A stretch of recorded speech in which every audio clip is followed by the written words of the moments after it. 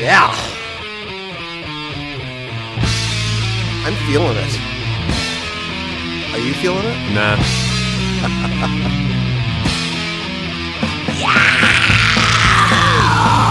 You're feeling it.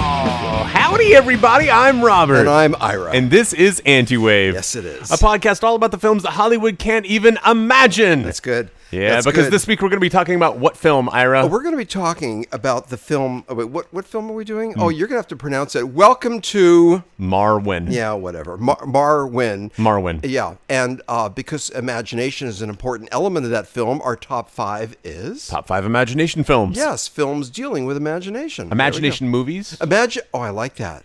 That's very crisp. A little better, isn't it? Yeah, economy of words, Robert. Yeah. Yeah, I can learn from you. Imagination movies. I would say movies that deal with imagination. Blah, blah. Too many words. Economy. Imagination movies. Imagination movies. Yeah, good. Yeah, man. Yeah. So, What's up? what's up? Hey, man, guess what? What? It's Christmas Eve. Yeah, it As we is. record this. And This here- episode will release tomorrow on Christmas Day. Yeah. Merry Christmas, bud. And Merry Christmas to you. And this is how we're spending our Christmas Eve. Yeah, doing man. a podcast. Hey, guess what? Does that show we're dedicated, or does it show we have no friends? A little bit of both. You know, if Christmas presents were snakes, you would be bitten right now. Is there something close to me? I want you to turn Is it behind me? to your right. Yeah. Turn to your right now. I know, and I'm aware of it. Are you? You probably were laughing at each other, thinking, "Oh, that Ira, he doesn't see. He's got blinders on whenever he walks. He doesn't notice things like mistletoe and You stuff." didn't notice the big gift sitting right next to your chair? I was aware of it, but I chose not to say anything. That's nice. Hey, 'Cause bud, Merry Christmas. Why don't you open up some gifts on the air? I'm going to do it now. Yeah, why not? Wow, but will this be boring to our listeners? Well, you're gonna kind of narrate what's happening. You got right, two should I things. start No, with open this? the big one first. Yeah. I think you Maybe know. we should I think describe- you will probably already know. Maybe we should describe it. This looks like a missile silo. It's like a giant Phallic dildo. symbol. It is a very phallic symbol. Rip it off, Ira. Go for it. Oh, I know what it is. Are you giving me? Since you don't want it anymore. What is it? It's the gumball machine. It's the gumball It's the machine. fucking gumball machine that you've been trying to get rid of, and I was considering buying it from you for $20, and I'm so cheap. But you know, Ira, look, this is it's a gonna- gumball machine. And you know what you wrote on the? Yeah, to big fag. Yeah, from Homo and his wife. Yeah, there you go. Oh, that's so sensitive. That's a Christmas spirit. Aw. You know, this is really. See, who can I regift this to? This is now your albatross. I love it. I'm There- honored. It will have a special place in my home. Oh, this is so funny. Yeah, this has been going on for many, many months. Was they're cleaning out their home, getting I want you to know that organized, has getting a- ready for the baby. Yeah. And they've been wanting to get rid of this damn thing. Merry Christmas. It has a $20 value. Yeah. Well, because This is going to be very special to me. Thank you. Thank you. If any of our listeners want a gumball machine, I want you to email me at ira@anywaypodcast.com. Please. Now, here's the thing. I don't like talking about death that much. But when you die, you cannot leave this to me in your will. Oh, that's really funny. That's a great idea. No. All right. Hey, Joey, you know what you're getting? It's going to be in my will. It's going to be back in the Cannon household. You have another little gift there. You really did get me something for Christmas, Yeah, for didn't you? sure. See, now I feel... Like a dick? Because you didn't get me anything? Well, yeah, but I Well, did really you well know- on your birthday. I came through. You know I why came you through feel your like a birthday- dick? Because I'm a Jew. Because I don't you're a celebrate. Jew. I don't. There you go. But it You looks should like be giving me 8 gifts. yeah, but you're not Jewish. I should be getting 8 It's gifts. it's just a little something. It looks like it's 2 DVDs or the Blu-rays, I Yep. think, and we're going to open them up and see what they are. Yep. And I'm feeling like a little bit of a shit right now because I'm not acknowledging no, Christmas don't worry. with This you is small, guys. small little and I something. think in the past we've done Christmas. I think we have more than not. Don't sweat it, Ira. but, well, don't, now I don't feel- Don't. No. Oh, I like this. What is it? It's the movie Blue Crush. Blue You've Crush. been wanting me to see this film. Yeah, bud. I'm going to go home now and watch it. Yeah, why don't we record a podcast first? No. No, this is wonderful. And You got something else there. it's another one. Do you know what it is? I'm wondering if we spoke about it. The 2 were titled with oh geez. Not yeah, Yeah. you know what I'm thinking, Yeah. don't you? Give me the first No. letter. It's 2 words. It's It's 2 words. It is. And we talked about it. Uh-huh. And I said I was going to rush home and watch it. Yep. I hadn't yet watched it. Yep. Now I think I'm holding it in my hand. Yep. The first word is? Tell me the first word. Ira's new movie. That's 3 words. Yeah. I think I know what this All is. right. And It's it's opening. Yeah, Sucker Punch. This Sucker is the one Punch. thank you so much. Now I've got a question for you. Yeah, bud. Remember a couple weeks ago you were talking about your favorite movies done by what's his name, by Michael Keaton. Do you own? I was going to say Days Clean and Sober. Yes. Do you have it? I do. Oh, And you do? I do. I thought. What was the film that you don't have? There was a film of we his? mentioned. Of his? It was Blue Crush. We were talking about Blue Crush, and I used to own it, and actually Sucker Punch, and I don't own it. Well, what can I get you? You could let me borrow Blue Crush and Sucker Punch sometime, Yeah. but you should watch them first. Thank you for this. Yeah, bud. And for you're giving me the gumball. I'm actually going home with the gumball machine. Oh, yeah. I love it. Yeah, that's going out of the You're out of the familiar loft. with my home. Yes. You're very familiar with my I think living you've room. already got a good spot for it. You do? Yeah. Where? There's no room. Over by your other gumball machine? Yeah, now I'm going to have 2. Yeah. Matching gumball machines. Thank you so much for my birthday gifts, Robert. Yeah, man. And Joey. Your Christmas gifts, you mean? Did I Or say are you thanking me for Well, your I'm birthday thanking gifts now too? because August is just right around the corner. Thank you for the holiday gifts, for the Hanukkah gifts, for the Christmas gifts. Thank you. You're very welcome. Merry Christmas to you, to your lovely pregnant wife, and to all of our listeners. Great. And so until next time, keep watching movies. All right. Yeah. Hey, man, did you see anything this week? I did. Are you saying it's time for the Week in Review? It is. Some are old, some are new. We now present the Week in Review. Who's going to go first? I'll go first. You go first. You know what I saw this week? What'd you say? I saw Black Panther. Oh, you did. Have you 'cause seen it's it? streaming. It's actually It's streaming. streaming real now, yeah. fast. It was streaming. Yeah, I didn't see it. I do not get what all the fuss is about. Oh man, talk about the fuss, the hoopla. I don't get it. It's like everyone embraced this film.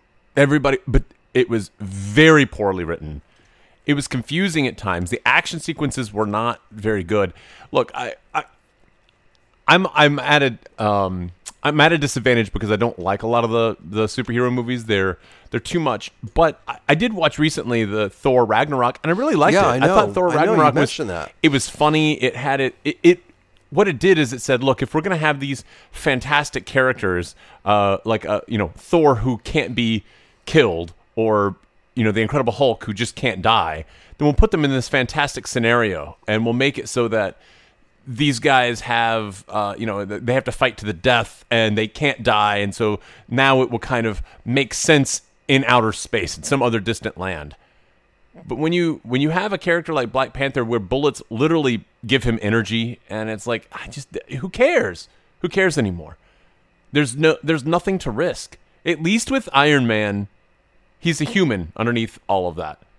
And if he gets shot, he dies. It made sense in the universe. There's no vulnerability for these characters anymore. They are perfect human beings who can do anything. So why do we care? The whole point is that they're human. That's the whole point of Batman. That's why Batman does so well, is that he's human underneath all of that. Yeah, and flawed. Yeah. And they're trying to make Superman work, but Superman is becoming outdated. It just doesn't work quite as well. All right, then I got to ask you, why? No, I'm not even talking about the critics' reviews, but I'm talking about how the masses embraced this film. What's up with that? I think it's a black thing. Yeah. I think it's because... I do too. But here's the problem, is that Blade was a black character. Yeah. And a comic book character who existed before. There's been other characters like this. I think it was just that it was part of this Marvel updating, and I think people were just excited to have a predominantly black cast, and they're on that bandwagon, but they're not really looking. They're talking about this being the best film, like talking about it getting an Oscar for best film. I'm going, are you smoking crack? This is not the best Marvel movie to come out this year. I mean, it's not the worst Marvel movie, because I actually think a couple of the earlier Thor movies are real dog shit. They're almost unwatchable. It's so convoluted and bad acted. It's really bad. So but this is right up there with some of the worst. If it's nominated, it might be nominated for best film. It may indeed be. If it is, do you think that's another example of the Academy bending backwards to appease what happened 2 or 3 years ago with not enough, more inclusive. Well, to be more inclusive. No, Is this because an I'm assuming example that of the nomination committee, the people who are nominating it, believe that it's actually a good film. So no, I don't think that. I mean, if they're doing that, that's just outright racism to say, oh, we need to have more black films, so let's nominate a black film. That's racist. That's totally racist to do. Yeah, but you're not responding to my question. Do you So think no, it's an example? well, I said no. I don't think so. I think the people that would nominate it would nominate it because they believe that it's a good film. But I think the wool is being pulled over their eyes. I don't think they're actually seeing the film for what it is. Right.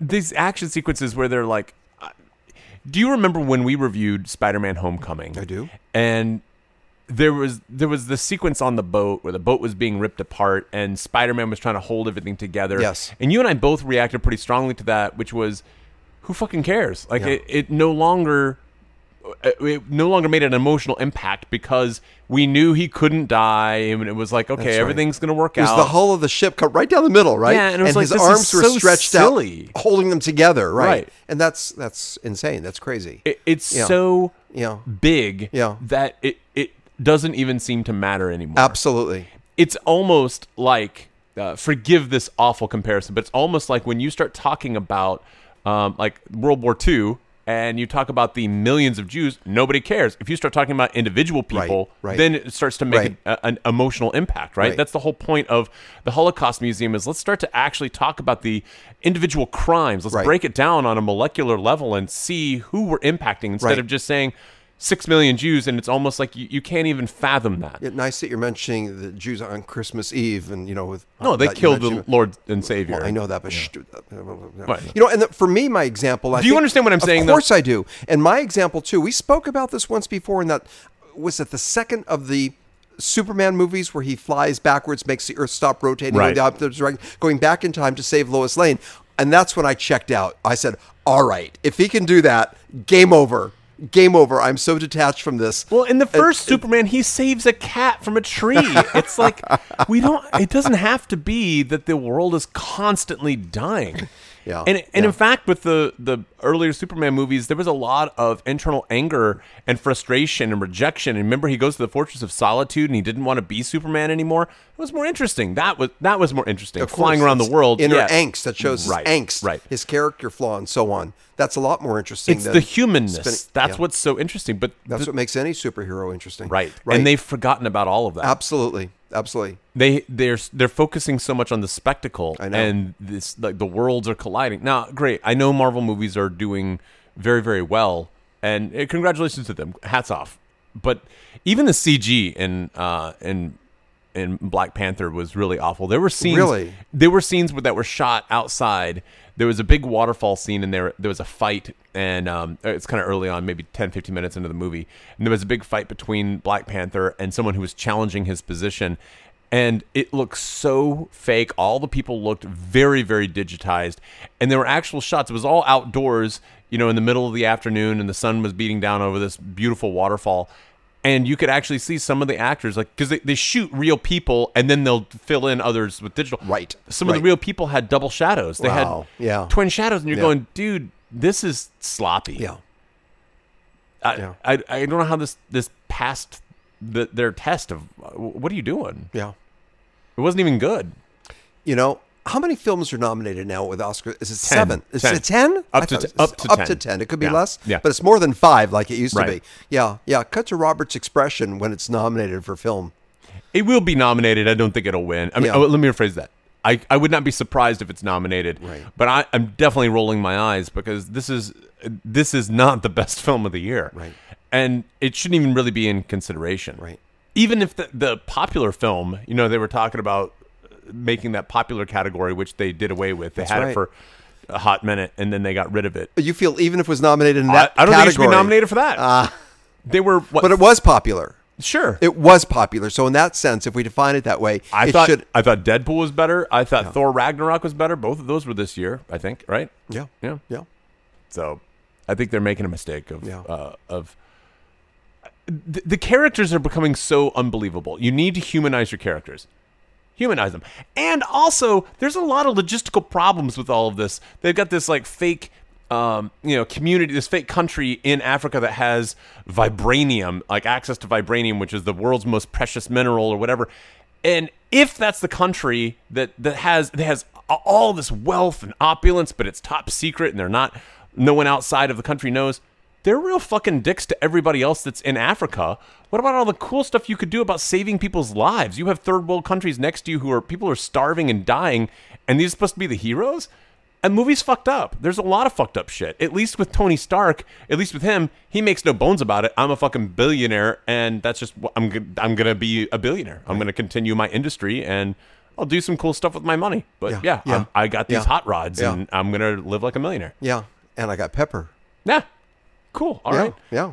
I think that's why the Tony Stark character to me is more appealing, because he has some flaws, he has some vulnerability. Without his suit, he's nothing except for a smart guy, and that all seems to make a little bit more sense. Now it does get a little fantastical, and I can suspend my disbelief like anybody else, right? But it's too much. But the foundation is more legitimate. Plus, there you go. With Black Panther, there's black people in almost every scene. Ira. Well, they are 12% of our population. Oh, no, never mind. Anyway, what'd you watch this week? Woo! Yeah. I did not see a feature film. It's been a crazy full week. However, I binge watched something that certainly has the quality of a feature film. I don't know if you're a fan of this. I think I briefly mentioned a few weeks ago the Marvelous Mrs. Maisel. Yeah. I love this show. Do you? And I don't know if it's a Robert show because you don't like Jews too much, but this movie... I actually really love Jews. I know you do. Oh, Robert, yeah. I'm a Jew, therefore you love me. Do you know... Syllogistic reasoning. Mm-hmm. I love this show. It's a Amazon Prime. It's an original series. And again, I want to say...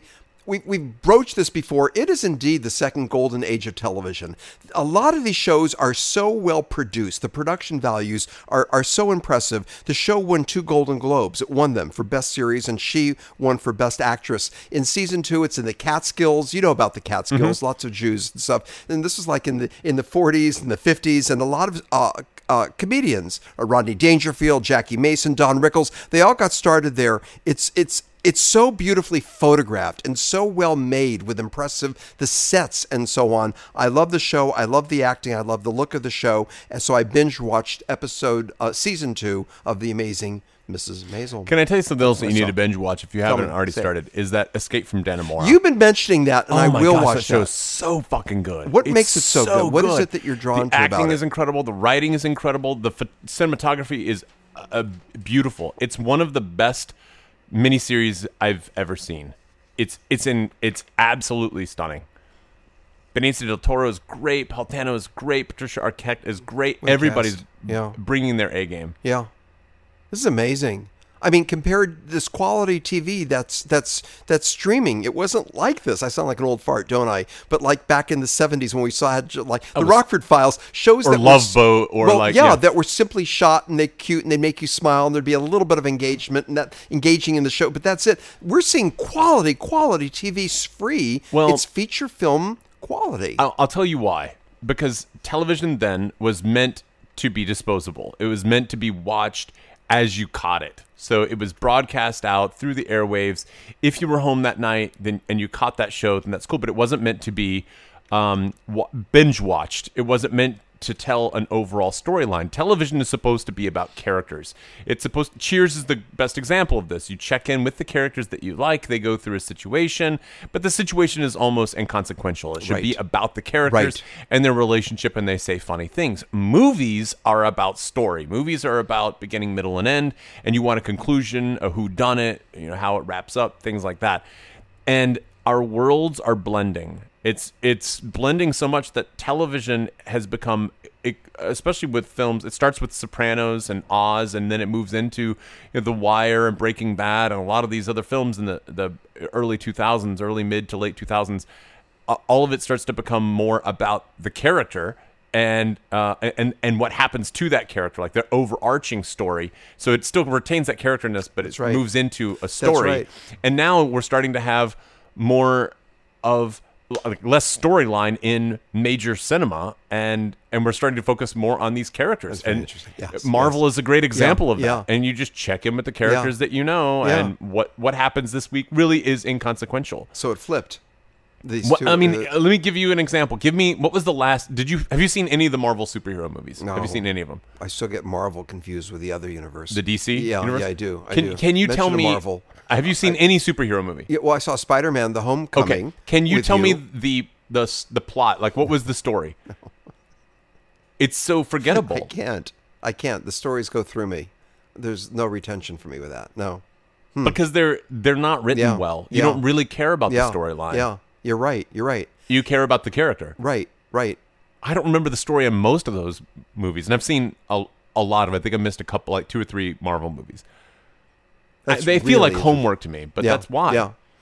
And now other streaming shows, and we mentioned this before with Julia Roberts in Homecoming. Yeah. And it's really a good series. I don't think you've watched it yet. No, but I've heard about it. Again, it's so well made and acted. You've got these A-list celebrities now doing the streaming shows, and we have access to it free. Yeah.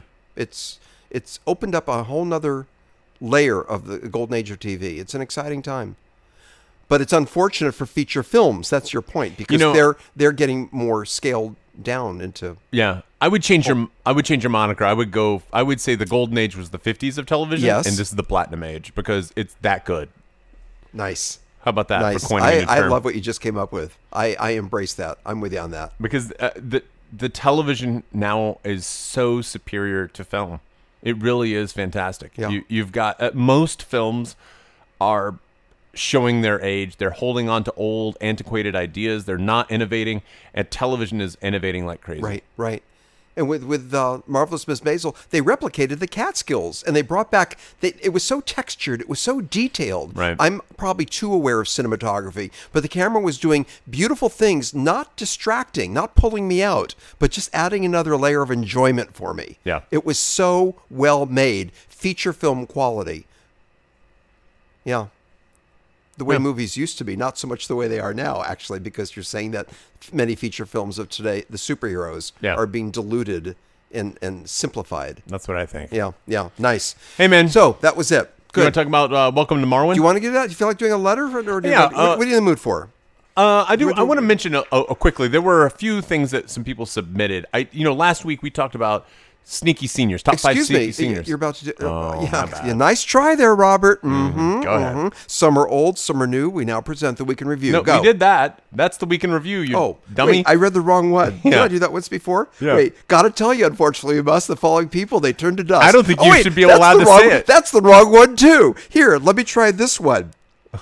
Actually, what a weirdo. Help us make our podcast better. We look forward to reading your letter. Boom. What's a podcast?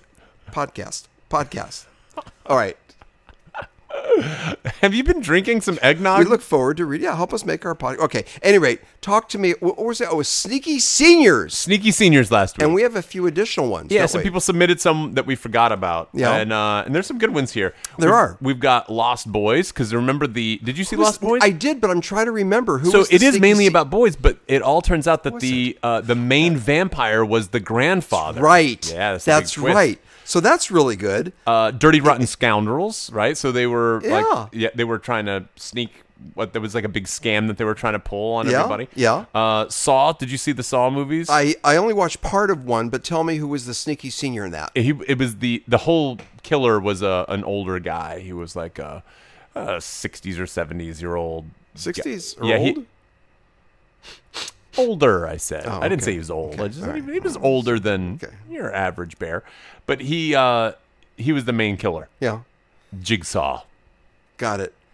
The score. That's a great one. Tell me about the score. This is the one movie he mentioned I hadn't heard of. Oh, this was the Robert De Niro and what's his name? What's his name is slipping my mind. De Niro, Marlon Brando is in it right before he died, and he was notoriously hard to work with. And was he sneaky? Who's the guy? Yeah. Well, the whole premise is that it's a last score kind of thing. They got to pull off the heist, and De Niro and what's his name? Big actor, the guy who he's a phenomenal actor. Producer Joey is on it. Yeah, she'll find it. Okay. All right. Anyway, they're double crossing each other, Got and it. they keep tricking each other and thinking they're trying to work together to pull off this heist, but at the same time they have to try to outsmart each other because they want to double cross each other and get away with the loot. Who is it, Producer Joey? Did you find it yet? She didn't find it. While producer Joey was working on that, the reader also mentioned Back to the Future. I assume he means Doc Brown. Yeah. Was Doc Brown sneaky? He was definitely a senior. Yeah. He was sneaky. Yeah. Had ulterior motives, kind of, sort of. I got one that What's that? we didn't mention, which is also Wall Street. You know, and especially if you think Wall Street 2, the Wolf. What is it? The Wolf of Wall Street. That was the Wolf of Wall Street. The Never Sleeps. What's it called? Wall Street 2. Remember the sequel? Yeah, the sequel. Well, Michael Douglas. Yeah. Kirk Douglas's son. Oh, him. Yeah. I wonder if he's still alive. The Score. Who was the Pull older it up? old Did dude you pull in up the the Score? Score? But in the original Wall Street, are you saying that the sneaky senior? Well, Michael Douglas, but I don't think he was that old in that movie. He was probably, in his 40s, I guess? Right, so I guess he was... Eli Wallach was in that film. Was he? Yes, he was in that. But he wasn't sneaky. Edward Norton. That's what I'm thinking. In the Score. The Score. Okay. All right. So these are... Doc Brown, I guess he was sneaky in his own way. Anyway, these are 5 good... Well, 6. I got Wall Street in there, too. Oh, you mentioned Wall Street. So this is fun. Yeah, sneaky seniors Wall Street from last 2, week. let's say. Got it. Good. All right. What's happening to this show? What? Everything's going. No. Yeah. Hey, man, let's talk about Welcome to Marwen. Let's do it, and Robert, talk us through it. Welcome to Marwen centers around a Steve Carell character named Mark, and he's created his own little imagination land called Marwen, and that's a amalgamation of his name and the name of Wendy, who's a woman who found him lying in the street after he'd been beaten almost to death, left for dead after a big gang of neo-Nazis, basically, who were homophobic. They beat him all up because he reveals that he likes to wear women's shoes. Not that there's anything wrong with that. Clearly. And so he's got severe post-traumatic stress disorder. He builds this entire little imaginary town, fills it with some G.I. Joes and Barbie dolls, and starts taking pictures of all of the characters in his tiny town, and really becomes quite skilled at taking some photographic images. The town, we should say, is set in the World War II era of Belgium, and it's a fictitious town called Marwen. And this is all based on a true story. Guy actually did happen to him, and the town is now called Marwencol, and that's named after a woman named Colleen. That's right. In the movie, it's Nicole. Nicole without the changed E. that. Yeah, they kind of messed that. I'm not sure why they did that, but that's what they did. Yeah. And that's kind of it. It's all about his relationship with the fictitious characters and the dolls in his town, and then how he relates to society at the same time. Well said. And who's going to go first? I'll go first. You're going to go first? Yeah, because I already know how you feel about you this do. movie. You I can see on your body language. my body language. Yeah. I'm ready. I'm revved up. You go first. You do a slow nod when you're ready to rip Is into that right? something. Yeah. Yeah. But when I like something, what do? You stay very still and you're like, uh-huh. It's a different kind of nod. Okay, so I want to say this. You know, we've talked about films that have all of the stuff that's perfect, films that are well acted, they're beautiful, and they have all of the pieces there, but for whatever reason, they just don't resonate with you. And for some reason, this movie didn't have any of those things, and it still kind of resonated with me. I didn't like the movie. I would say it's average, but I can already tell I liked it more than you did. I don't know. I like Steve Carell. I could watch the guy do just about anything. This is a bad movie. This is not a good movie. It's not shot especially well. It's okay. The acting is way over the top. The writing is really bad. But there's something that just kind of feels okay. It's like candy to me. You're puzzled to hear me say that, huh? Yeah. Yeah? Yeah. What do you think? It was an ambitious movie. I thought it was a piece of shit. I fucking hated it. Why? I fucking hate this movie. I thought it was just a mishmash of nothing. For me, it was a total disconnect. Robert, I knew in the first 11 minutes of the film, it was going to be a misfire for me. Nothing resonated with me. I was not emotionally connected in any way. After the first 10 minutes, I wanted to check out of the film. It was a misfire. I had no emotional response. We should mention Zemeckis. We've praised him before in previous podcasts as a director. Yes. Oh, I think he's a trash director. No, you don't. I really do. We've talked. I thought we both admire his work because they're all unique. All right. Wait, before you say trash, wait. Are we talking about the same person? Robert Zemeckis? Let me rattle off real fast. Yeah. He's responsible for directing some of the Romancing the Stone and Who Framed Roger Rabbit, Forrest Gump, The Walk. I did not like Forrest Gump. I wasn't crazy about it. The Walk, which was based on Man on Wire, that's all right. That was pretty good. And I thought that he does unique Back to things. the Future is great. The whole series is awesome. That you can't attack that. But Polar Express that was hard to sit through. Beowulf, it was interesting, but I never really need to see that movie again. I mean, he tries some stuff. He tries to be experimental, but it's always the same computer generated. He just believes in the computer stuff way too much. Just get back to basics, man. Movie making is not broken. Everybody's just trying to reinvent the wheel. I thought movies like I can appreciate the Roger experimentation Rabbit and The Walk, Romancing the Stone. I think these are all kind of special movies. I do. I put this movie in the same category as the Pope documentary, as The Other Side of the Wind. I'm putting the same category of, what was that dog movie we saw by Wes Thomas? Isle of Dogs. And also the connective with what's his name? Kirk Cameron. Now I have 5 films that I was this worse than Isle of Dogs? No. Yeah. It's close. I think Isle of Dogs was worse. I do too. This, I felt no connection with what was going on. I couldn't wait for this thing to end. Mm-hmm. I couldn't wait for this thing to end. Again, it's ambitious. It's really cool what they're doing. Let me just say, the CGI. There were parts of me that kind of liked it. I totally get what you're saying, and I think this podcast really serves to the kind of audience that would not enjoy that film. And I do think it's important occasionally for us to check in. This is total Hollywood. This is a Hollywood film, as bad as Hollywood as it gets. It was very predictable. It was, it's got Hollywood actors and actresses in it, and it's got the Hollywood director. It was released by Universal and DreamWorks. Like, this is not an anti-wave film, even though it could have been. The only anti-wave beats in it are that he wears women's clothes. It's only the heels. Well, is that right? Right. Yeah, only the heels. Go ahead. Yeah. Yeah. So, but that I guess is clothing. Yeah. But we're splitting hairs at a certain point. Yeah. That's about the only unique aspect of it being anti-wave. I can't think of anything else that was anti-wave. No, and I will get to that in a moment about the anti-wave film and how it was or wasn't. But I do think it's fun to sometimes take our model of analyzing films and apply it to the traditional Hollywood film. I didn't like the romantic interest, and I was really drawn to the shopkeeper, and I was hoping that he would be with her, and of course at the end he was with her instead. Yeah. Now I saw that woman. I'm interrupting you. Go ahead. That woman, the neighbor, does not exist in any reality. The woman who lived across the street. Nicole was her name. Nicole, with an E at the end. That woman without the E. You're right, I'm sorry, what was I drinking earlier? That woman, without the E, does not exist in any reality. She was beautiful. She was listening to him. She was compassionate. She was there for him on an emotional level. And that's crazy-ass shit.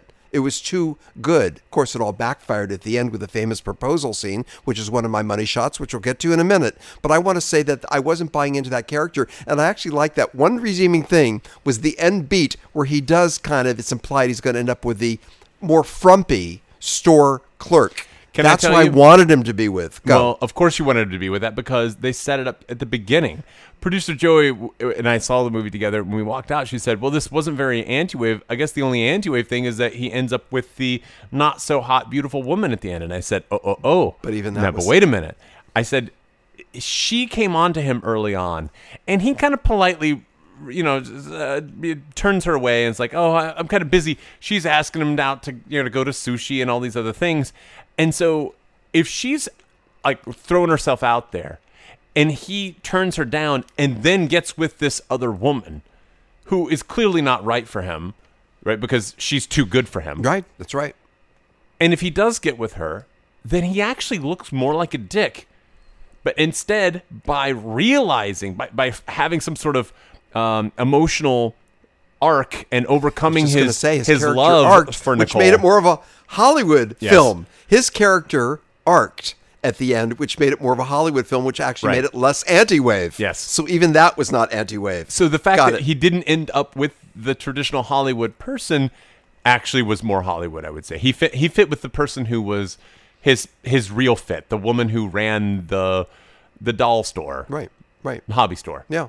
Even though she was kind of plain, frumpy, a little bit overweight, but we wanted him to be with her. But still attractive. Still attractive in her own way. Right. And you're right. So he arced, he grew at the end, he got it, and that's not anti-wave at all, is it? Yeah, I know.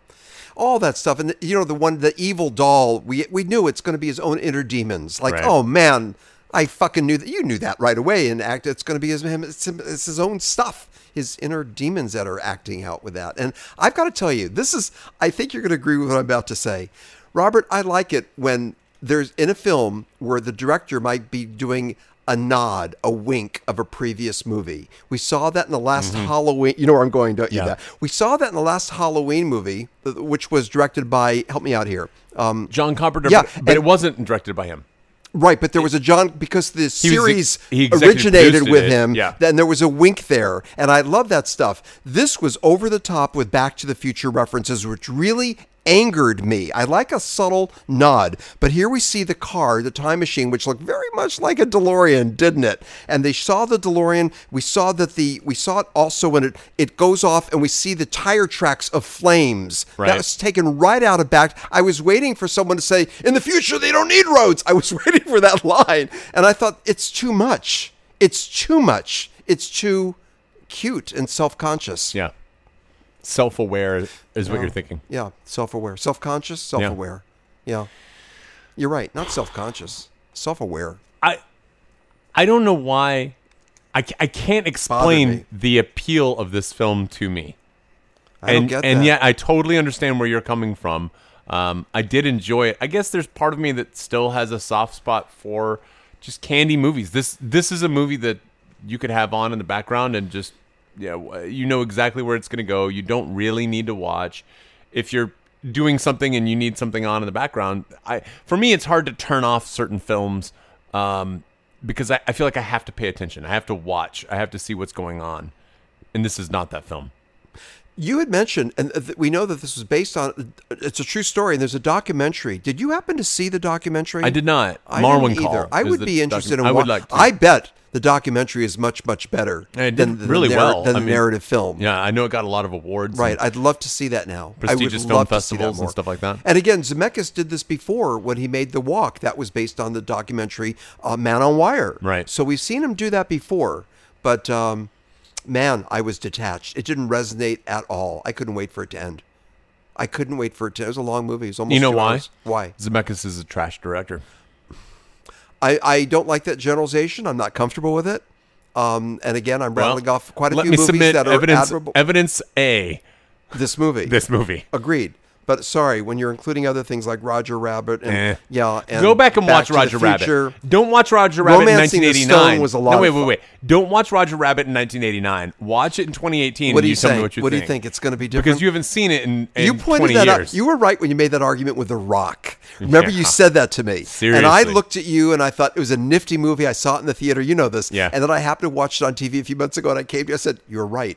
It doesn't hold up. It awful. Just doesn't. It's really bad. It's dated. It just doesn't work anymore." Do you feel that Roger Rabbit will fall in that same category? It does not work well. I mean, it's funny how much there really isn't to Roger Rabbit. I shouldn't say it's bad. It's okay, but it could have been a lot better. I almost feel like it needed a sequel.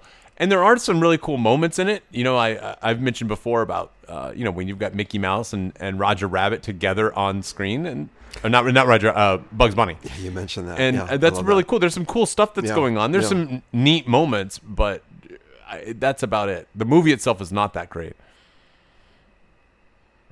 Well, there you go. Yeah. So, Money Shot, Anti-Wave. Which do you want to talk about first? Let's do Anti-Wave. Anti-Wave. How anti is this movie? Yeah. I thought long and hard on this. We both more or less articulated the point already. Yeah. But go ahead. Expound on it a little bit. I think I'd give this movie a 1. Yeah. Well, this is a Hollywood movie done by a director who's a darling. Yeah. Even though you think, but he's still a darling director. For sure. Yeah, you know what I mean? Absolutely. I would agree with you there. That is certainly not Anti-Wave. And the only way I tried real hard to put it on the Anti-Wave scale. I was struggling with this driving home. The fact we see these dolls come to life with their artificial joints. Perhaps that style of filmmaking. You're really stretching. I am. I'm really trying to make it work. I'm not buying what I'm saying, but I'm desperately trying to make the argument that maybe that's a little bit anti-wave. You know what's funny? What? What if Zemeckis was sitting right here, right now? Could you imagine how much we'd be gushing over this movie? I loved this movie so much. That's funny. Would we be doing that? Well, I think we'd really be trying to soft shoe this movie. I mean, I do have a lot of respect for Robert Zemeckis. I call him a trash director, but that's only because I don't think he's turned out the best films. I think he's experimenting too much in front of everybody else. He should go do his experiments and then turn out quality films. And some of the stuff, fucking Polar Express was creepy. And he's trying to do stuff that just isn't working. I have the Blu-ray of that. It's in 3D. Oh, I'm sorry. I have the glasses. Why do you own it? Glasses. Yeah. I like Tom Hanks. Anyway, what a disappointment this was. You liked it more than I did. I did. I liked it more than you did, but I think I would just barely give this a passing grade. Yeah. But on the money shot scale, I'm with you. I can't go any higher than a 2.1. Oh, you're talking about anti-wave scale. So what did I just say? The money shot, the anti-wave scale. Yeah. The anti-wave scale, 2.1. I can't go any higher than that. You're hovering on a 1. I think it's about a 1. Yeah, it's not an anti-wave. This is not an anti-wave film. Yeah. Well, there you go. All right. Yeah. Let's talk money shots. Money shots. What you got? What are you going to remember about this movie in 5 years? What shots? Yeah. I'm going to remember that shot of the bad guy almost running over the Jeep. There's a scene where Steve Carell's character, he always walks around with his characters in this little army Jeep, and he leaves it by the side of the road. Inexplicably, he says, I never go anywhere without my toys, and for no reason, he leaves it on the side of the road to walk across the street and help his next door, not his next door neighbor, across the street neighbor. I'll tell you why. So it's convenient for the next scene when the car pulls up and the bad guy pulls up and almost runs over it. Right. That's why. That's why the scene was in there. But there is something else that I think is your money shot as well, which is when he finally proposes to the woman across the street. Robert, this is your money shot, right? How'd you know that? Well, first of all, you already tipped it earlier in the show, but second of all, it's such an extreme shot. How could it not be your money shot? So let me paint the picture for you. In his fictitious world, the main character that represents himself has proposed to this new woman, and they're about to get married. And so Steve Carell's character Mark, he winds up kind of mimicking his own imagination and winds up proposing to his neighbor and tries to take her hand in marriage, and then she has to tell him no. And she gets up and walks, I think she goes to get him something to drink or something like that, and she leaves him sitting there, and he doesn't move. He's just he's over. Motionless, sitting there. And not only is this it's a really interesting shot, and I did like that moment a lot, where he's just frozen for a long time. I have something to tell you. I don't know if I've ever told you this story. A long time ago, when you proposed to Joey, you were hunched over like that. Predates Joey. No, when I proposed to Joey, I got down on one knee. She was there. I know. I moved. Yeah. What did she say? She said, "Let me think about it." And I said, "You think about it?" No, she said, "Yeah." This predates Joey. This is a long time ago, but there was a girl that I was gaga over, and she lived in St. Louis, and she had a choice in her job. She could either take a promotion, she was going to move to, I think, like New Hampshire, or she was thinking about quitting her job. And if she quit, she was going to move out to Los Angeles. And so I was determined to try to get her to move out to Los Angeles. I was living out here. She and I would talk on the phone every day, and she would come out and visit me and stuff. And I'd been to see her once or twice. And I said, man, I've really got to convince this girl to come out. So my buddy loaned me some money. I was broke, so broke.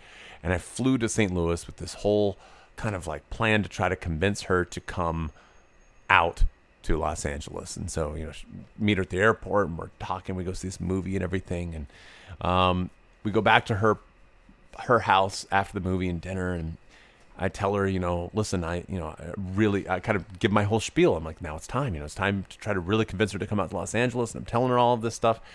And as I'm telling her all of this, I tell her, and she says, well, I need to tell you, I have a boyfriend. And, he and I, we've been seeing each other for quite some time. And then she laughs at me. And she got up, and she took my picture. She had a Polaroid camera. She took my picture. Told me this. And she went to bed. And I sat there on her couch going, what the fuck? She took a picture of you with your mouth just agape. Yeah. Just and because we had been romantic, it was physical. It wasn't. I mean, it wasn't my imagination. It wasn't me creating things. It was what happened when you came out to Los Angeles. What happened when we're talking constantly? Like you're cheating on your boyfriend, and why am I staying in your house? Like what's this all about? It's totally fucked up. And I sat on her couch. I could not move because I was so just shot in the gut. And I stayed there for, it was about an hour and a half, and I could not move. And I finally was like, what the fuck? Like I finally kind of came to, and I checked the time, and I was like, I've been sitting here for an hour and a half. I just, my mind was reeling. Never been blindsided like that. Wow. And I felt Steve Carell's pain in that moment. And you know what? Maybe that's why you like the movie more than possibly. No, I'm serious. Yeah, it resonated maybe. with you on that emotional level. It resonated for that one beat. I think I liked it more before that moment. I do too. I'm being a little bit facetious, but yeah. Wow. You told me that story once before. Yeah. And she took a picture. Yeah.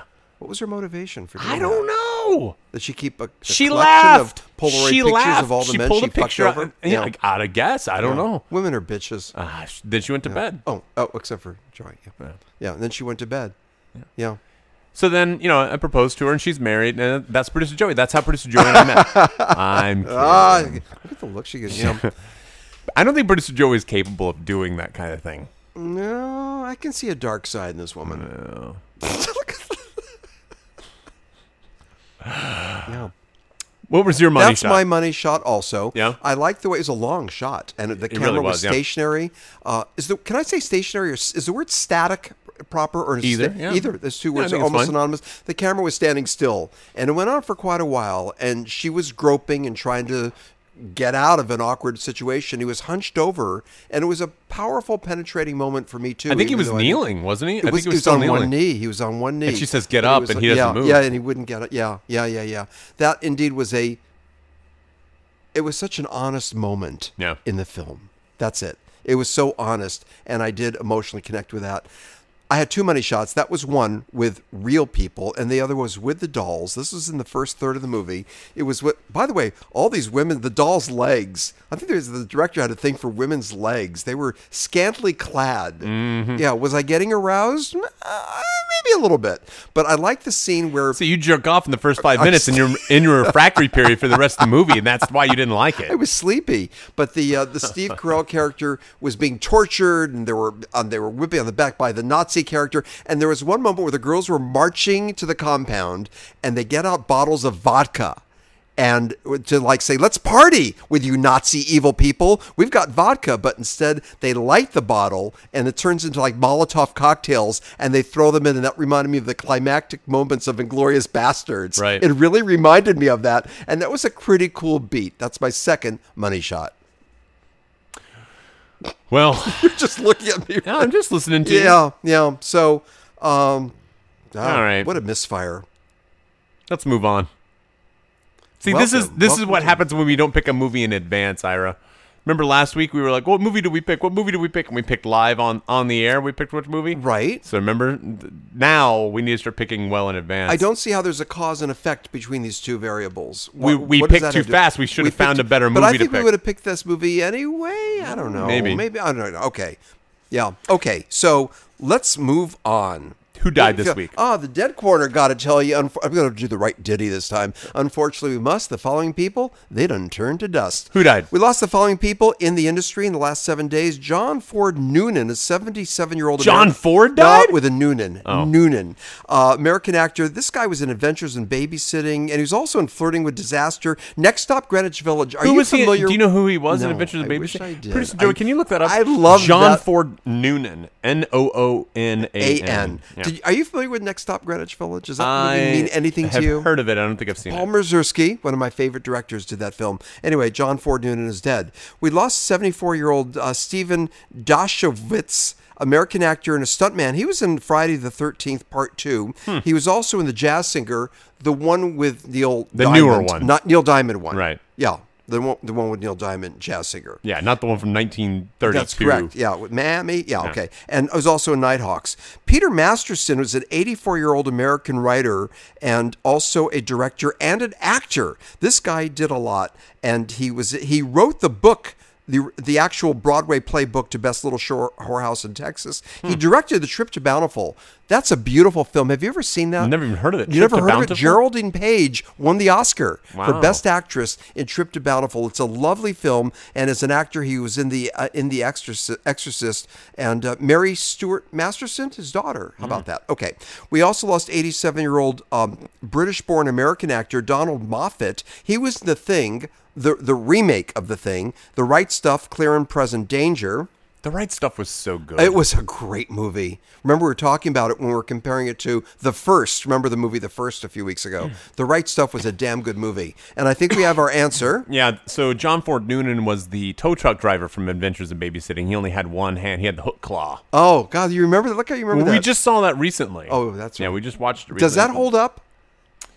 I'm hoping it does. I'm hoping it does. It's still watchable. Yeah, okay, okay. Yeah, it's got some moments. However, out of all these deaths, the Dead Corner Spotlight Award goes to Penny Marshall. And, I got to tell you, this hurts. And not just me, but people are really reacting to this. She was 75 years old, American actress, and so many people associate her, of course, with Laverne and Shirley. I want to say that sitcom, the dynamic she had with what's her name? With Cindy Williams. Yeah, Cindy Williams. A lot of people compare it to the early Lucille Ball, the physical comedy. The coordination between the two of them was really quite clever and so well orchestrated, and she was such a hit on that show. But of course, this being a podcast about film, we've got to acknowledge her as being a grade A, an A-list director, responsible for Big, A League of Their Own, and many other films too. She was the first female director to make a film that generated over $100,000. The other thing too about her is it's always tragic when people die and you feel like they still had something left in them. Yes. And I feel like she still could have had a couple of films in there that would have been like, oh yeah, that was good. Yeah. I don't think she was done. That like when Phil Hartman died, everyone was upset because Phil Hartman, so young. I mean, he still could be banging out stuff, right? And I mean, what a tragic loss and such a tragic way for Phil Hartman. At least with Penny Marshall, she died from diabetes complications. Yes, diabetes. So, I mean, at least it's a little bit more organic, I guess. But man, I think that's so sad because she had more stories left to tell. Absolutely.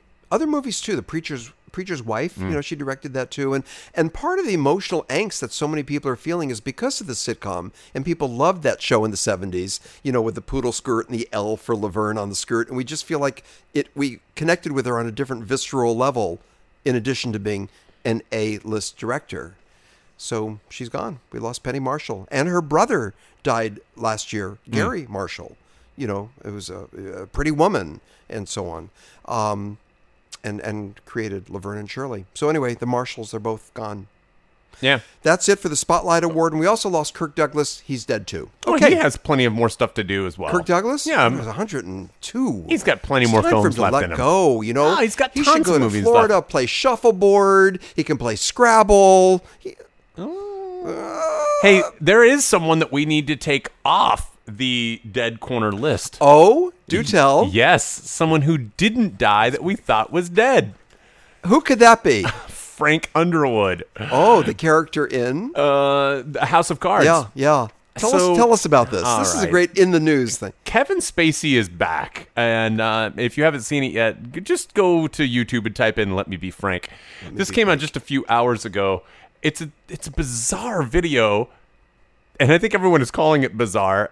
It just came out a few hours ago. We watched it right before the show, and it's Kevin Spacey in apparently the character from House of Cards, which is spoke like Frank in the Underwood. right accent, right. And it's him obviously talking about the end of the show and how his character was kind of killed off inexplicably, but also at the same time kind of addressing the accusations that have been levied against him for some of the sexual stuff that he's been accused of. And also it came out, I think today or yesterday, that he's being charged with a crime. So they're actually it's not just the stuff that happened in the 80s, but they're actually levying real charges against him. I didn't know that. It's very weird. It is weird. It's an odd move. It's an odd move. It's a short. What is it, like 8 minutes long or something? I think it's like 3 or 4 minutes. 3 or 4 minutes. That's it. Yeah. And I'm asking. I think our viewers should watch this, and I think he's giving a giant fuck you, not to the viewers, but to the powers that be for for what happened. It is a fuck you. Yeah. It's something. It's fascinating, and it also made me feel sad. It made me feel sad watching him. It's like a downfall of a person, and he's fighting back. And what are you laughing? Because it's so fucking weird. Yeah. It's so weird. I mean, what I'm laughing about is not only do I agree with you, it's kind of like when someone is dying and some people laugh. That's the way that I'm laughing right now. It's like, this is so fucked up. It's just there's nothing else to do but laugh. Who would tell him to make that video? Not his agent. Not his groomer. I don't think he has an publicist. Agent anymore. I think they've disowned. So he did this on his own. He put it on YouTube. And it's disturbing and sad. There's someone operating the camera because they're actually tracking him following around. So somebody is approving of this on some level. And I suspect... Is the camera moving? Yeah. I thought it was stationary. Camera actually tracks him around. It moves with him. Okay. And so I don't think he set it up and then walked... And it looks like there's real lighting. It looks like he's on a set. So I doubt that he did all of that himself. It's strange. It is strange. And you're saying that they already started parodies. There's YouTube parodies. Yeah, there's already people reaction videos and people. This thing went live just a few hours ago. Is that right? Yeah. Yeah. There's already parodies about it. It's quite odd and disturbing and sad to watch. Watch it. It's almost like watching a human train wreck. Yeah. Are we endorsing that behavior? Should we be telling people to watch that? That's a great point. That's a great point. Well, we're a podcast about film, so I think so because we talk about these things. I think also, look, that is something that we have talked about on this podcast before. Harvey Weinstein. I think he's a real piece of shit, and I think everything that he did is most likely true, and probably then some. There's probably a lot of stuff that hasn't even come out about him, but there is a court system that we have here, and we've already convicted him in the court of public opinion, banning him from the Oscars and things like that. A lot. He has not been convicted of anything. He's been kicked out of the producers board in the Academy. He's no longer a member of that, and we need to think back to what the movies he brought us 10, 15, 20 years ago. He brought us some incredible films that we wouldn't have seen with Miramax, his old company Miramax, and this made these really cool, small films accessible to us. So he was a really important, legitimate producer, and it bothers me he was kicked out of the Academy. He should still be acknowledged as a slime dog, a bad person, but still as a producer, he got the job done. What should the reaction be for some of these organizations? I mean, should the Oscars and the producer board, should the reaction be, we're going to suspend him until we've conducted our own investigation and determine the merits of these charges, or if he's found guilty of these crimes, then the suspension will be permanent? Doesn't it feel like there should be some sort of give him a chance at least? Yeah. There should be a. I seriously doubt that the Oscar board brought in Harvey Weinstein and said, "We'd like to just discuss the charges with." There's no way. It was the court of public opinion. And then with the Me Too movement and Time's Up movement and all that stuff, and they had to bend to political pressure. Of course, on the other side, do they owe it to him? I mean, this is a private organization. It's not a government-run organization. They're allowed to do whatever they want. They can do whatever they want, but I still think it was an unfair decision. Look, Robert, we've talked about this before. It brings up all the stuff, even going back to Woody Allen. Can we separate the artist from the person? There you go. It's really the same argument by extension. Can we still support Woody Allen movies because they're still solid, good movies, or do we want to boycott them because of what he supposedly did? It's weird that some people kind of get a pass and others don't. Yes. Some people have gotten a pass, huh? Like Woody. Yeah. Woody's gotten a pass. Yeah. I think part of it's just because he's older. He's of that school, and it's kind of like, whatever. There has been a reaction to him, for sure. Absolutely. And there has been there's some people that won't work with him. Some people that have openly regretted their work with him, but others continue to do it. So he has gotten... Roman Polanski. I'm interrupting you. I'm sorry. Roman Polanski. Great example. He won the Oscar, but he couldn't go to accept it because if he came back to the United States, he'd be arrested. Right. Is that correct? Yeah. Well, how about that? So here's the Academy. Not only was he nominated, but he won the Oscar for which film? It was The Pianist. I'm not sure if he won or he got nominated. I know he was nominated. Okay, regardless, the argument still makes sense. Whether he won or was nominated, he couldn't be here for the ceremony. So he's being acknowledged, and he couldn't show up, but they were still tipping their hat and acknowledging him as an artist. But remember, that too was another example. Half the audience didn't stand for him. Like when there was they called out his name, and half the people stood, and the other half didn't. Right. But the Academy still allowed him to be nominated. Yeah. Right. And all he did was butt rape a teenage girl. So what? She was 13. She was begging for it. Yeah, she wanted it. She was teenage. She wanted his cock. In her butt. Yeah, what else is new? Women. What's up, Producer Joey? Look at Joey. I think we might have crossed a line. Nah, not us. All right, hey, let's do some top 5. You want to? Top 5 and hit it. I'm sorry, we got a game. The game first, and then we do. Let's do a quick game. The game. Right. I like games. All right. This game is called Beat Off. Talking about teenage butts. Beat Off. So, Producer Joey is going to name a character, and we need to name the actor and the movie that this character was in where they got beat up. And the reason it's getting beat up is because in this film that we've been talking about, he gets beat up because he's wearing women's shoes. Oh. I just wanted to make that link clear. Oh, I didn't understand that. Got it. Okay. So first up is Darth Vader. Okay, so the actor who plays him is, there's two different actors. Wait, we have an interesting problem here. Yeah, because is it 3 or is it 2? Well, who? What? No, wait. There's actually 4. God, Joey. Because you have Anakin Skywalker, man. right? So that's Hayden Christensen. It's also Anthony. No. Anthony was the C-3PO. What's the guy's name that played the body? And then, but the voice was obviously. Was James Earl Jones, right? I think we got the James Earl Jones, right? Yeah, I assume you mean the traditional when does he get beat up? When does Darth Vader get beat up? Is it in which movie? He gets beat up in, I guess, Return of the Jedi, right? Return of the Jedi is when he gets beat up. How does he get beat up? Put me on the scene. What's happening? Oh, man. When Luke beats him up. Luke beats him. He beats him up? Yeah. Oh, I'm just thinking about a sword fight. Yeah. It's not being beat up. He does die. Yeah, but was he beat? This is fascinating. Was he really beat up, or was they just on guard with a foil? All right, the answer is Revenge of the Sith. Oh, Hayden Christensen. Oh, we're off on that one anyway. Here we're defining beat up. He gets beat up a few times. I'm going to argue that Return of the Jedi he gets beat up too. And yeah, but then he dies, right? He gets beat up so severely he dies. Does he always have to live? Okay. All right. Well, I didn't understand the rules of beat off. I usually I beat off differently, all right? That's all I know. Okay. Good. Next What's the other one? Nikki Santoro. Is this a character in a movie? Yeah. I need help. Is this little Nikki? Tell us if we got the movie right. Is this little Nikki? Nikki Santoro. Are you allowed to tell us, Producer Joey, the name of the film? Nikki, was that The Godfather? Nikki Santoro. Oh. Godfather 2? No, going too it's far. Not The Godfather. Is it? This is charades. Casino. All right, Nikki Santoro. Nikki, that would have been, was that Joe Pesci's character? And he gets beat up at the end in the cornfield with a baseball bat. Look how you remember. I love that movie. Yeah. That's cool that you remember that scene. So is that the answer, Producer Joey? Yeah. In the cornfield with a baseball bat? I need a little bit of help with that, but I got it. Yeah, okay. That's good. With a name like Nikki Santoro, you know it's going to be a mafia movie. Yeah. All right, last one we got here. All right, Producer Joey has Jesus. That is fucking hysterical. That is really funny. Yeah. Merry Christmas, you two. Yeah, as the only Jew, I'm going home now.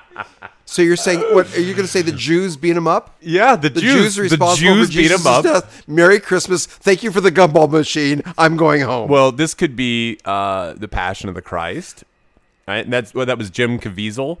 It could be It could be Jesus Christ Superstar. It could be. Does he get beat up in that? No, movie? but I just thought I'd add that. But also the Last Temptation of Christ, and what was the guy who played him? You like that movie? The guy with the weird face, Willem Dafoe. Yeah.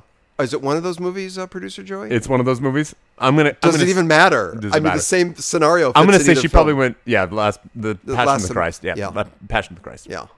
All right, beat up, blaming the Jews. That was fun. That was fun. Let's do some top 5. Top 5 and hit it, Vern. It's time to give a listen, you little creeps, to our top 5. I do love that, on this show, we never seem to know what comes next because I'm always I go to top 5. I know. We steer you. We steer each other. But yeah, we have each other's backs. You start reading the blurbs the wrong parts of the show.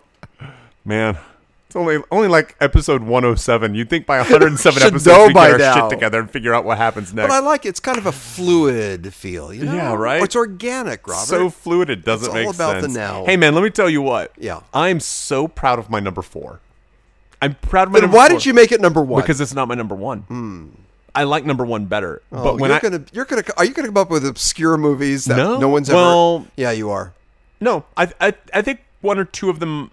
One of them is obscure.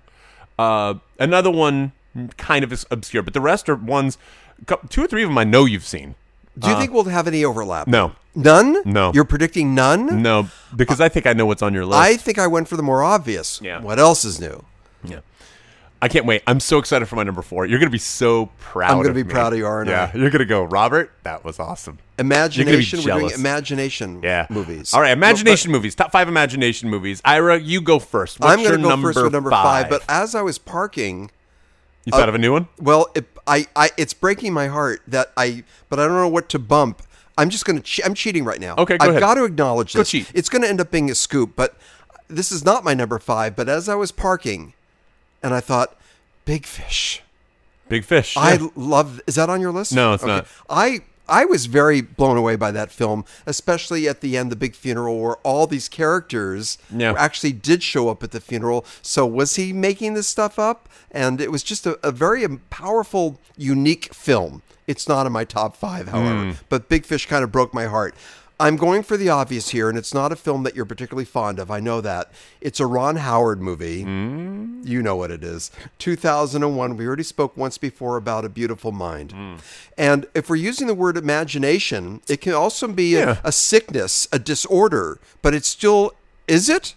I've thought about this. You're cool with this? Yeah, I'm cool with that. And again, it was with John Nash, who was an economics professor at Princeton. He had delusions, too. Yes. Yeah. It was delusional and hallucinating and seeing things, but that's still imagination. For sure. It is imagination. Yeah, I'll give you that. So he was paranoid, schizophrenic, delusional, and of course that was Russell Crowe. And I like that biopic more than you did. I remember from our previous talk, but I am putting it down as my number 5. All right, my number 5 yes. is a movie from 1990, and I'm going to argue that most of the movie is a dream, which I think is imagination. Total Recall. Wow. Now there are 2. You're doing the first. The Arnold Schwarzenegger movie. Yeah, 1990. So what a trip! I tried to watch. Okay, go ahead. So I mean, the whole premise of the movie is he lives this mundane, boring life, and then he goes into this Total Recall facility that gives him a dream that kind of comes to life. But of course, there are things attached to his head to make him trip out, right? Yes. But it's also his imagination. It's also his imagination as well as input from these electrodes. Yeah. So it's like forced imagination. I'm with you on that. Yeah. Now I feel more comfortable, Robert. Yeah. Forced imagination. Yeah. I'm with you. That's really interesting. I thought that'd be interesting to bring up as an imagination movie. That's why I put it at number 5. Yeah, I do like the movie, yeah. Forced imagination. It wasn't talking capping about. out. He needed help. He needed the electrodes to push him into this other world. Cool. I can't wait to hear number 4. Me either. I'm so excited. What's your number 4? My number 4 is yet another movie that I happen to like a little bit more than you. If I recall, you liked the movie, but you felt it was getting too much hype and it was becoming a darling movie, and that was bothering you. David Fincher in 1999. Yes, you know what I'm talking about. Yeah, Fight Club. And in Fight Club, again with Brad Pitt and Edward Norton, and the whole thing with what's real and what's not, and my God, he fabricated this person. Sure. It indeed was a journey into madness and his own mind tripping out with imagination. That's my number 4. Yeah, I think that's decent.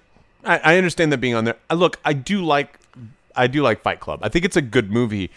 It's just everybody. It's such a college boy movie where everyone's like, "Oh man, Fight Club, yeah." It was too much hype.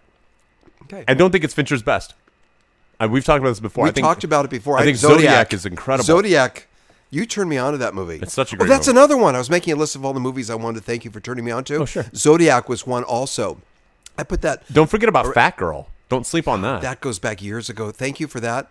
Thank you for Enemy. Yeah, man. Enemy did something to me. Yeah, and you knew it would. Yeah. You knew it would. For sure. Remember with Christina where she and I were going back and forth? Oh, she did disagree. not. And Yeah. you were just smiling and listening. That was such a great moment where she and I were just going at it and you were just saying, let it work. All right. It is now time for Number number 4. This is the big one. You're I gonna can't be wait. so Let me impressed. guess. I want to guess. Okay. The year. 1974. You've definitely seen it. We've talked about We've it. talked about it. Yeah. Lead actor's name? Gene Hackman. Conversation. The Conversation. Now, I want you to think for a second. It's his own paranoia. Yes. And about what's real and what's not. Yes. That incredible ending scene with the The camera just pans imagination. his apartment. He starts ripping it up, looking for microphones and shit. Talk. I'm sure. I'm you sorry. nailed it. I want to steal it away That from was you. it. Man. Imagination. Okay. I am bowing to you. That's pretty good, right? Fucking cool. I knew you'd appreciate I that am one. bowing. We've talked about this movie before, and I wouldn't have linked it as an imagination, but you're right. But without his You're imagination, right. the whole You're movie right. doesn't work. It's his own paranoia and tripping out, and then it does open up this whole thing about what reality, and it's wow. And what a hell of a movie. Real nice, Robert. Thanks, man. Real nice. Yeah. Kudos to you. What's your number 4? Sorry, 3. 3. I can't top what you just did. I think it's going to be anticlimactic. Wilson! Castaway. And here we had... That's a good one, Ira. Good pull. is it? Yeah, it's I kind really of like that. It was, thank you. And by the way, that was also Robert Zemeckis, isn't it? He Was it? directed... Yes. I like Castaway. See? Calling him a lousy... I know. I know. I actually think he's good. I know. He's did not direct- utilizing his talent. Robert He's way more Zemeckis- talented than the films he's been churning out. Let me just say this was the year 2000, and he was... I think he wasn't going insane, but he made this... He created this device to cure his loneliness. That's Right. it.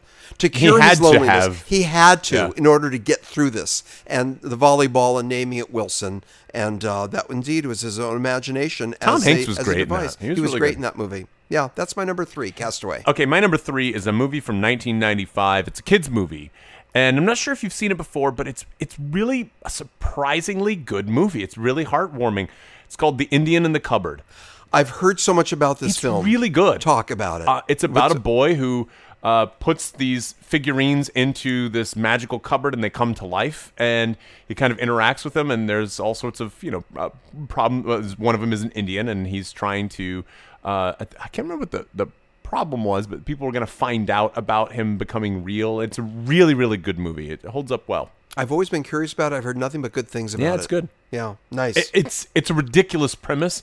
It's almost like The Professional. If I told you, okay, there's a girl whose parents are killed and she's orphaned and she goes to live with a hitman, you'd go, okay, this is going to be and it's a love story. Movie. Yeah. And it is a love story. Right. Yeah. I'd say that's such a trash trashy idea. Right. And the same with the Indian in the Cupboard. It's a really bad premise, Yeah. but then you watch it and you go, oh, this is really well pulled off. Right.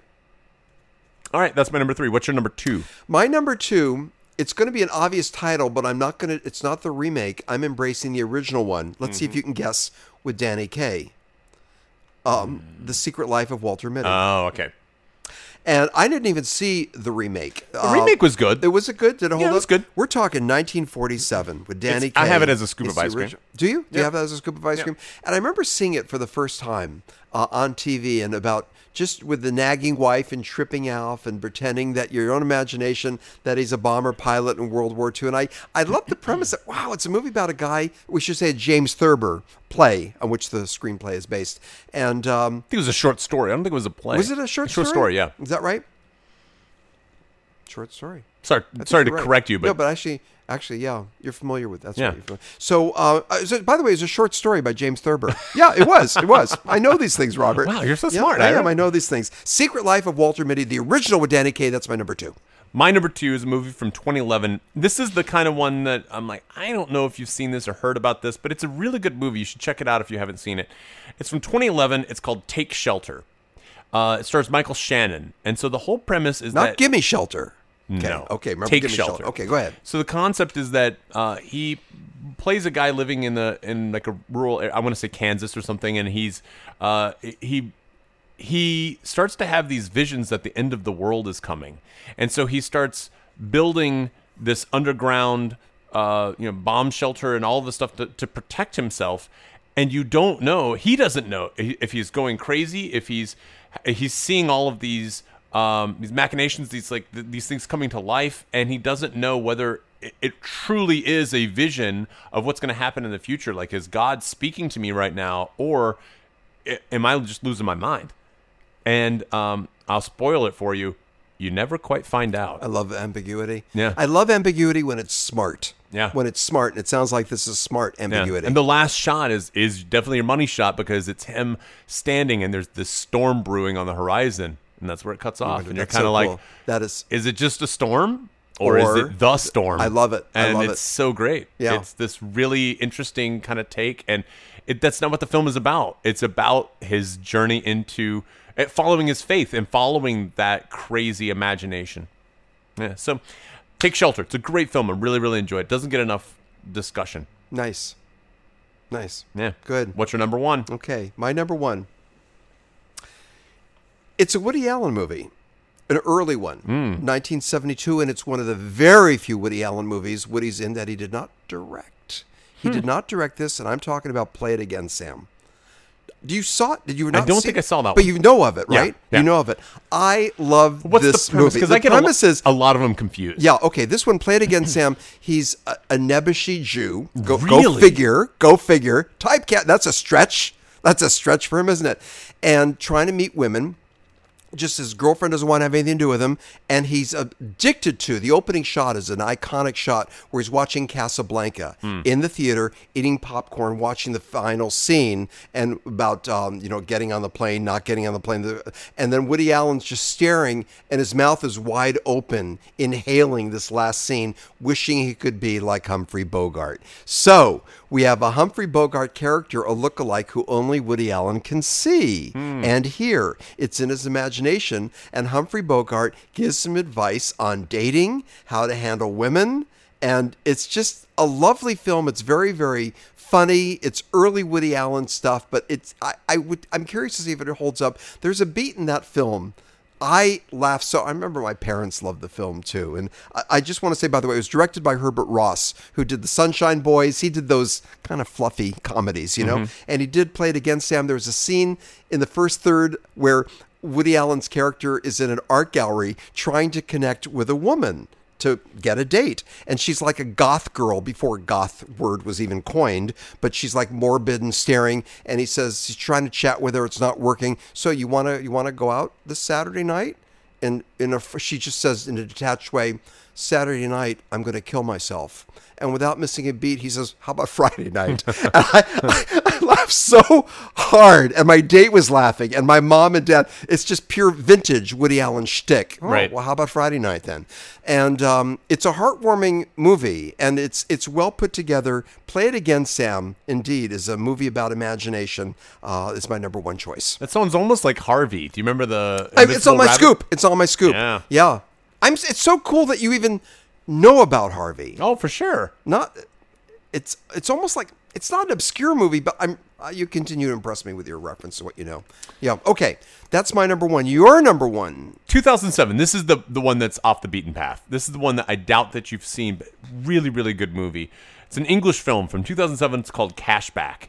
No. And it's about a guy who is heartbroken and he can't sleep, so he starts to sell his time. It gets really fucking weird and trippy. And he gets a job at a grocery store, and he sells time that he's got and gets cash for it. So he has to stay up longer, like for longer stretches of the day.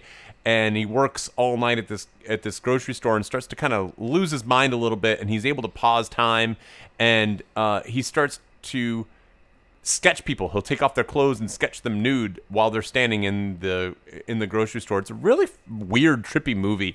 It's very odd, and a lot of it is all imagination based. It's a really, really good movie. I enjoyed it a lot. I need to go back and rewatch it because it's hard to explain this movie, but I think you would really enjoy it. What's the name of it again? Called Cashback. Cashback. Yeah. It's a good Nice. one. Here's some scoops. Yes, go. I got a few scoops Go. for you. Brazil. You know, Yeah. I thought it. Yeah. Inception, that's all dreams. I think that kind of counts as imagination. I mean, I would even argue that you have to kind of remember they had to. One of the roles they had to do is they had to create those worlds, so they had to use their imagination to create the world. I had Secret Life of Walter Mitty, The Wizard of Oz. You know, I was. You're I great. couldn't put that on here because we've talked about it too much. We lately. talked about it a lot, but also was that imagination or was it just a dream? I would say I think that's part of imagination. Are dreams imagination? I think so. I think it's just your imagination while you're unfettered. sleeping. Just Yeah.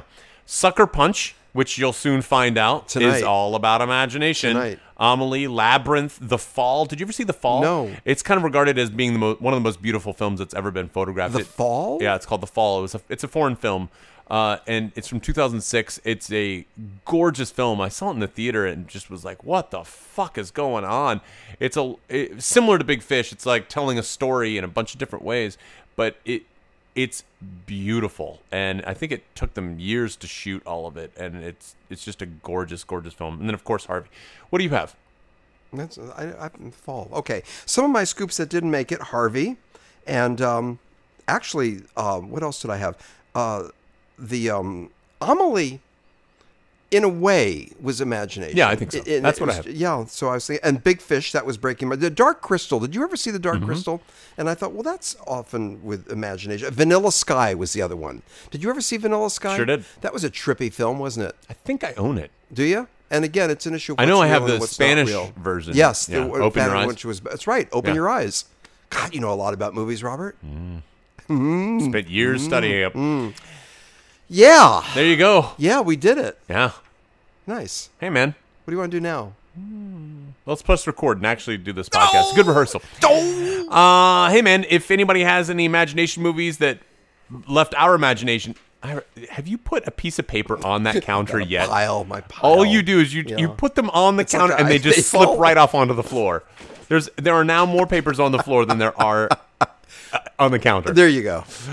All right. If we missed any imagination movies and you want to let us know about them, you can send us an email to robert@antiwavepodcast.com or /ira@antiwavepodcast.com. Or you can send us a message through Twitter or Instagram, which is @antiwavepod. That's right. We're all over the place, aren't we, Robert? We are. Go to iTunes, Stitcher, Google Play. We're on Podbean.